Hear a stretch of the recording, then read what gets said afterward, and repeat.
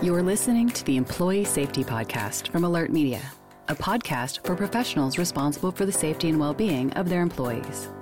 Each episode features an interview with a leader in employee safety to discuss how to protect your employees from a wide array of threats, from severe weather to a global pandemic. Let's get into the show. Welcome back to the Employee Safety Podcast. I'm Peter Steinfeld. Since June is National Safety Month, we have a special guest joining us for today's episode. I'm sure most of you are familiar with the CDC's National Institute for Occupational Safety and Health, commonly referred to as NIOSH. Well, our guest today is a senior medical officer at NIOSH and the director of the NIOSH Office for Total Worker Health, Dr. Casey Chosewood. Casey was a practicing family physician for many years and the medical director for Lucent Technologies before joining the CDC in 2001. He joined NIOSH in 2009 to lead the Total Worker Health program, and while there, also earned his master's in public health. Casey discusses the details of the program and why organizations should look beyond safety to grow health opportunities for their workers. Let's get into it. Casey, for those who may not be familiar with the Total Worker Health program, can you give them some background on its purpose and its mission? Yes, happy to do so, Peter. We define total worker health really as the policies and programs and practices that really shape and frame a high quality company when it comes to worker safety, health, and well-being. Job number one of any employer is to make sure they're keeping their workers safe. But we think they need to take steps beyond just keeping workers safe. And that really is what total worker health is all about.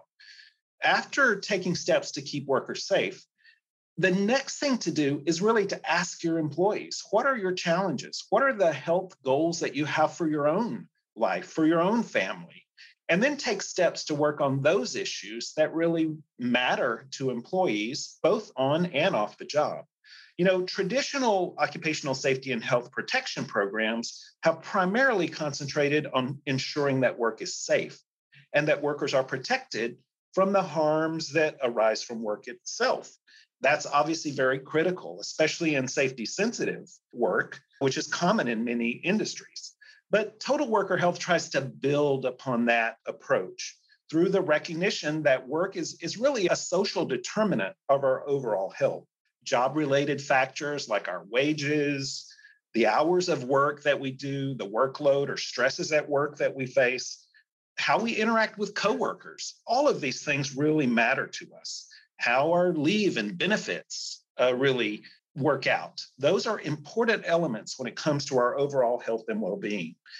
And just as safety culture is critical in many industries, we believe a healthy workplace culture is also important. And that's one of the things that we strive to accomplish through the total worker health approach. So what should employers do? This is really an ongoing commitment to healthier hiring practices, better job design, attention to working demands, making sure wages are adequate, benefits and recognition and reward are all provided. The good culture really supports engagement of workers and retention as well. It really turns a job into a fulfilling experience that provides both a living as well as a life. That's a great understanding of the why behind it. But when we think about in practice, what does the program look like? What's the maybe high-level overview of how people can enable this in their environment? We think it's important that total worker health programs are voluntary and participatory. That means they really shouldn't be forced or mandatory. It's not a way to get good buy-in if things are forced. So we also, as I mentioned, think workers should have a voice. They should have a say in what their challenges are. So one of the earliest things to do to kick off a total worker health program is to consider a worker safety, health, and well-being committee. That includes worker representatives, management representatives, folks from the safety team, the HR team, perhaps your employee assistance program, all coming together to sort of take the lay of the land. What is the culture like in our organization? What are the pain points? And then maybe come up with a survey and ask workers what their needs are. What's working for them on the job? What about their personal challenges? What are areas where they could use some guidance and improvement? That's a really great starting place for a total worker health tiger team, if you will. Also looking at your safety metrics. Where are our hotspots? Where do we need to provide more attention to our safety program? That's another great place to begin. It's oftentimes these overlap issues that have both a work component and a home component where a total worker health team can be most effective. So issues like mental health and work, the workplace stressors, work-life fit and work-life balance. Those are issues especially important in today's modern workplace. You know, it's interesting you say today's modern workplace. It seems like it's modern only in the last 5 to 10 years. But before that, a lot of this people just didn't even think about. Would you concur with that? Like this, a lot of this is very new to organizations. Yeah, I think the traditional approach has been that, hey, what you do away from the job is none of our business, right? And I think some, especially safety officers and managers, have said, we don't really want to get involved in the lives of our workers. But our research shows that what happens at work doesn't stay at work, and what happens at home doesn't stay at home. There's tremendous overlap between the challenges and exposures and stressors that we shuttle back and forth, that commute with us, if you will, between work and home. We really see the advantages of an integrated, total, comprehensive approach to worker health and well-being that, yes, looks at their issues of safety and well-being at work, but also gives them skills, assistance, guidance, and supports that they may need away from the job as well. When I talk about this home work life balance approach, I really like to use the story of the 3 companies. And I'll take just a minute to quickly tell you that story. Imagine there are 3 companies. The first one doesn't really care all that much about taking care of the safety of their workers. So those workers go home at the end of the day with less health than when they arrived that morning. Obviously, that's not good for anybody. The second company, though, takes safety seriously. And they do protect their workers from harms related to the job. And those workers go home at the end of the day with about the same level of health that they arrived that morning. That's more admirable. But a total worker health company does more than that. Yes, they keep workers safe. But in addition to that, they add, through these policies, practices, and programs, health opportunities. Obviously, that's good for workers. It's good for families. It's good for the community. But here's the secret to total worker health. Those same workers that went home at the end of the day, guess what? The next morning, they wake up and they come back to the job with more health as well. And that translates into better productivity, happier workers, those that will stay on the job longer, fewer injuries, fewer healthcare dollars spent on those workers, greater customer satisfaction, less absenteeism, less presenteeism. That is the triple win for the total worker health approach. Workers benefit, their families and communities benefit, and the organization itself benefits as well. Yeah, it's like investing in machinery. If you take care of it, it'll take care of you and be more productive. Yeah, exactly right. Well, you alluded to it before, but you guys do research and you get feedback. Executives always like making decisions based on statistical evidence, not just anecdotes. So how does NIOSH get its data, and what are some of the key findings when it comes to mental health or total worker health? Yeah. You know, we are a data-driven organization. NIOSH is a research organization at its heart. NIOSH performs much of the occupational safety and health research that informs OSHA regulations, for example. We've been in the research business for more than 50 years now, and we take really a strong scientific grounding to all of the recommendations and practices and policies that we recommend. So I will say that we're really fortunate in the Total Worker Health Program to have more than a decade now funded centers of excellence for total worker health at academic locations around the country. And in this last round of awards, we now have 10 total worker health centers of excellence that really span across the United States. And they are where the bench research, the actual on the ground, peer-reviewed research is occurring, where we are finding the best approaches to protecting the total health of workers.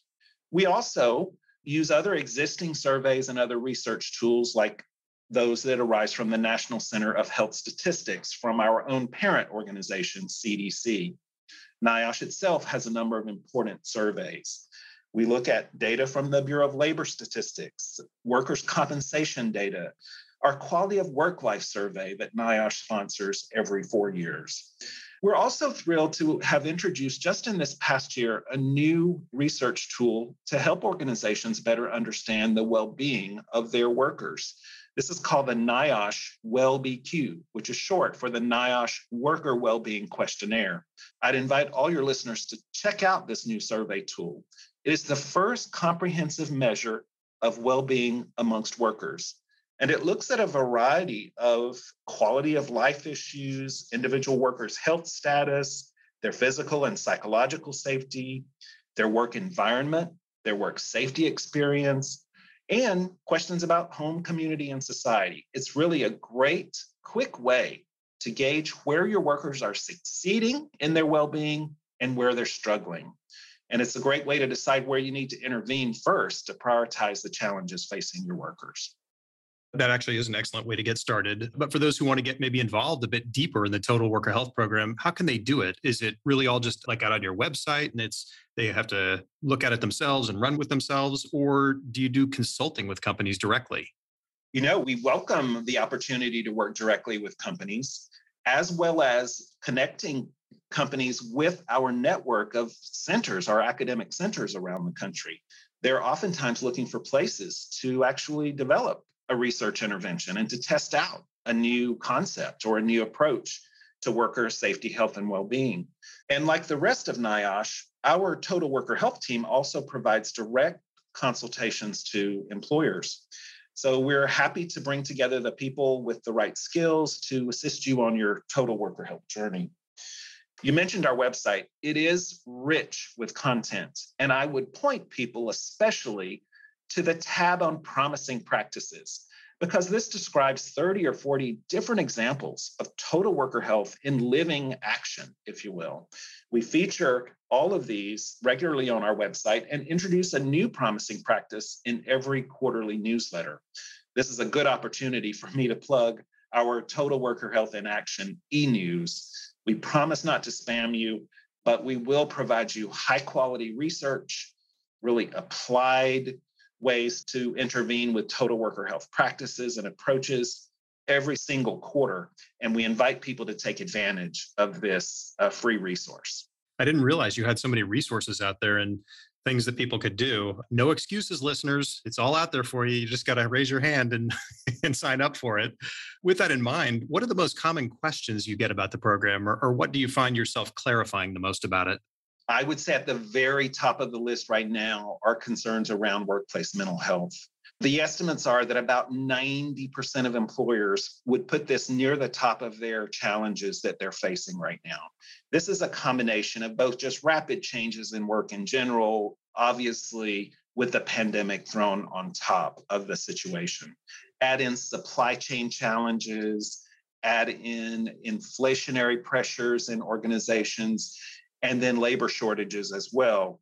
And you have a real challenging mix, an environment where work stress, where work demands are quickly changing. Sometimes there's feast and famine when it comes to work conditions right now.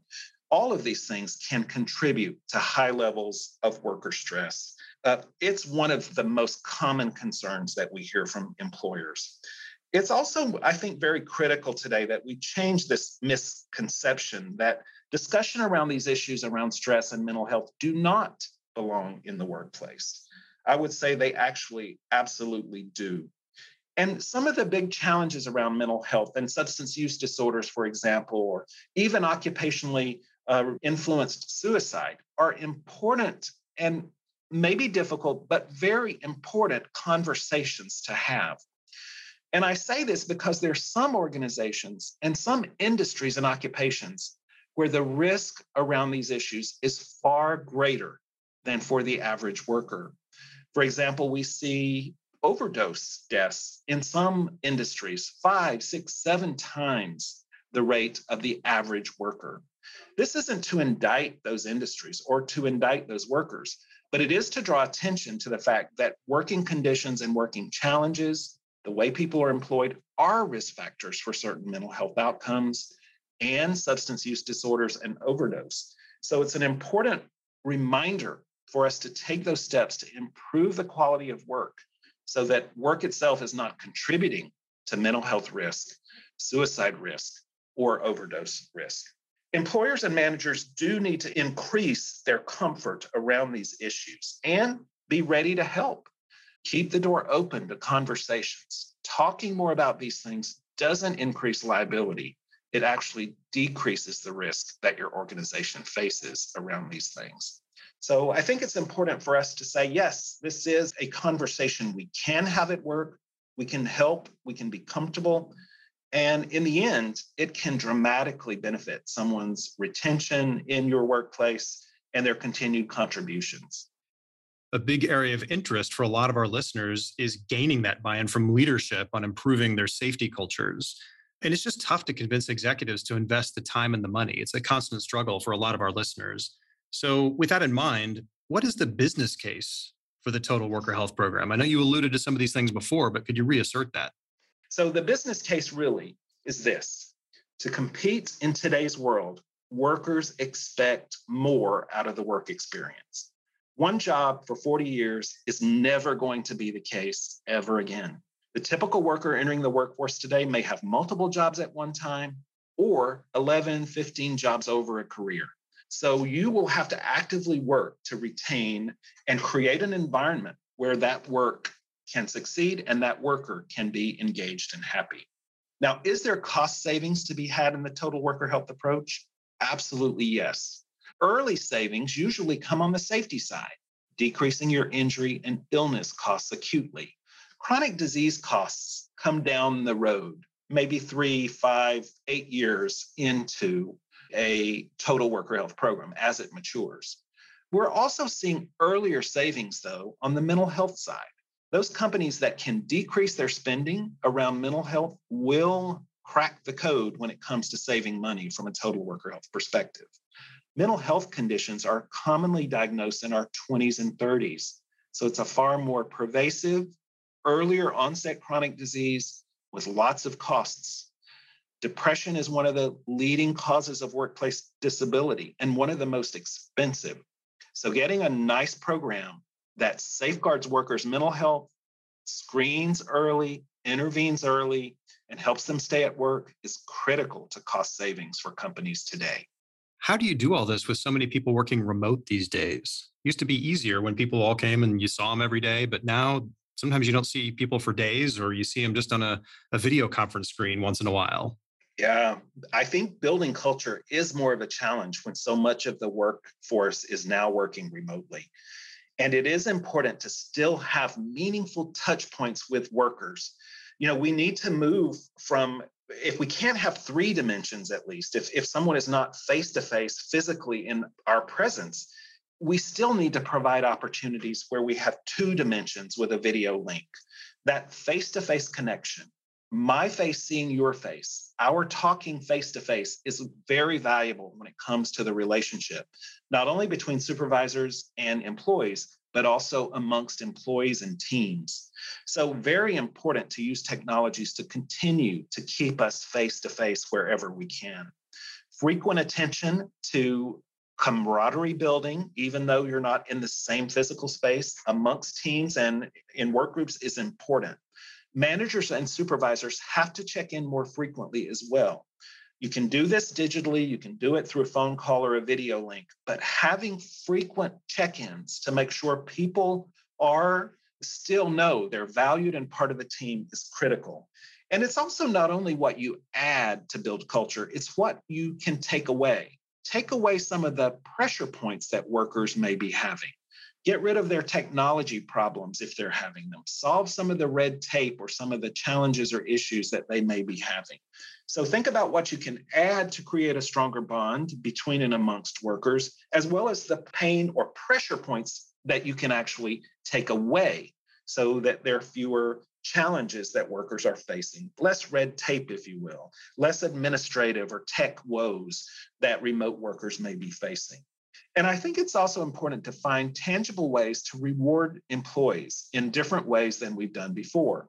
Group recognition used to be a way that we rewarded employees. That may not be as effective in remote settings. The best way to find out how to reward an employee is to ask them how they wish to be recognized and rewarded. you're more likely to succeed if you know what works for them when it comes to rewards and recognition. It's not ideal, but in today's remote environments, these are some strategies that will help you continue to build a culture across miles, whether they be just a few miles or hundreds of miles. So I really do recognize this as a challenge, but I think many of the total worker health principles still will fully apply. Well, what's next for the Total Worker Health Program? Can you share any future projects or initiatives you're really excited about?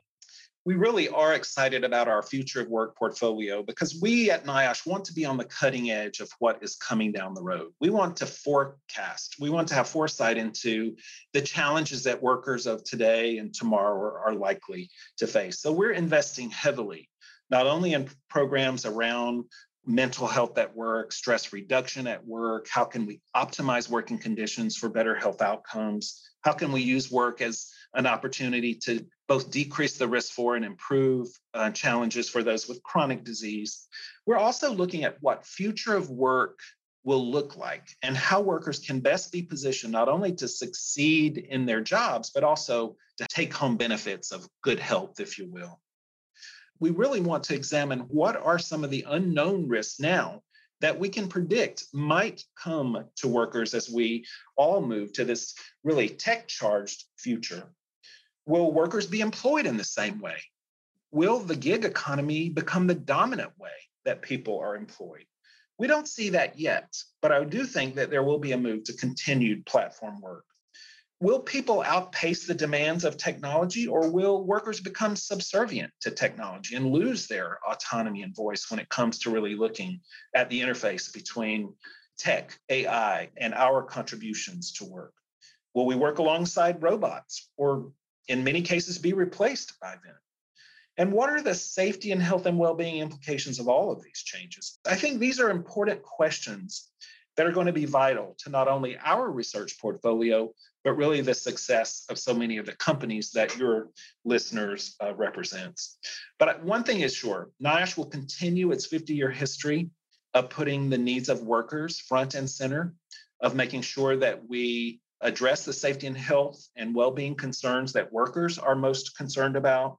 We think that is also very much in the best interest of employers and our economy as a whole. And if I could, just one last comment, just say thank you to all of the safety and health professionals who are listening today. You really are the link to better jobs, to better lives for the people that you serve, for a better nation as a whole. So we at NIOSH and all of us at CDC are indebted to all you do to really create safer, healthier jobs. Absolutely, without a doubt. And Casey, thank you for being on the show today. Thank you for the incredible work that you and your team do to help organizations achieve healthy and happy workplaces. We really appreciate it. Thank you. I enjoyed being with you. Excellent. Well, if anyone would like to learn more about the program or just connect with you personally, how can they do that? Please subscribe to our Total Worker Health in Action e-news. You can also access all of the resources I mentioned today on our website.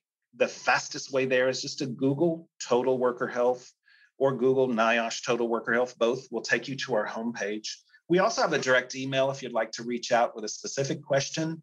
That email is twh@cdc.gov. Once again, that's twh@cdc.gov. Thanks so much.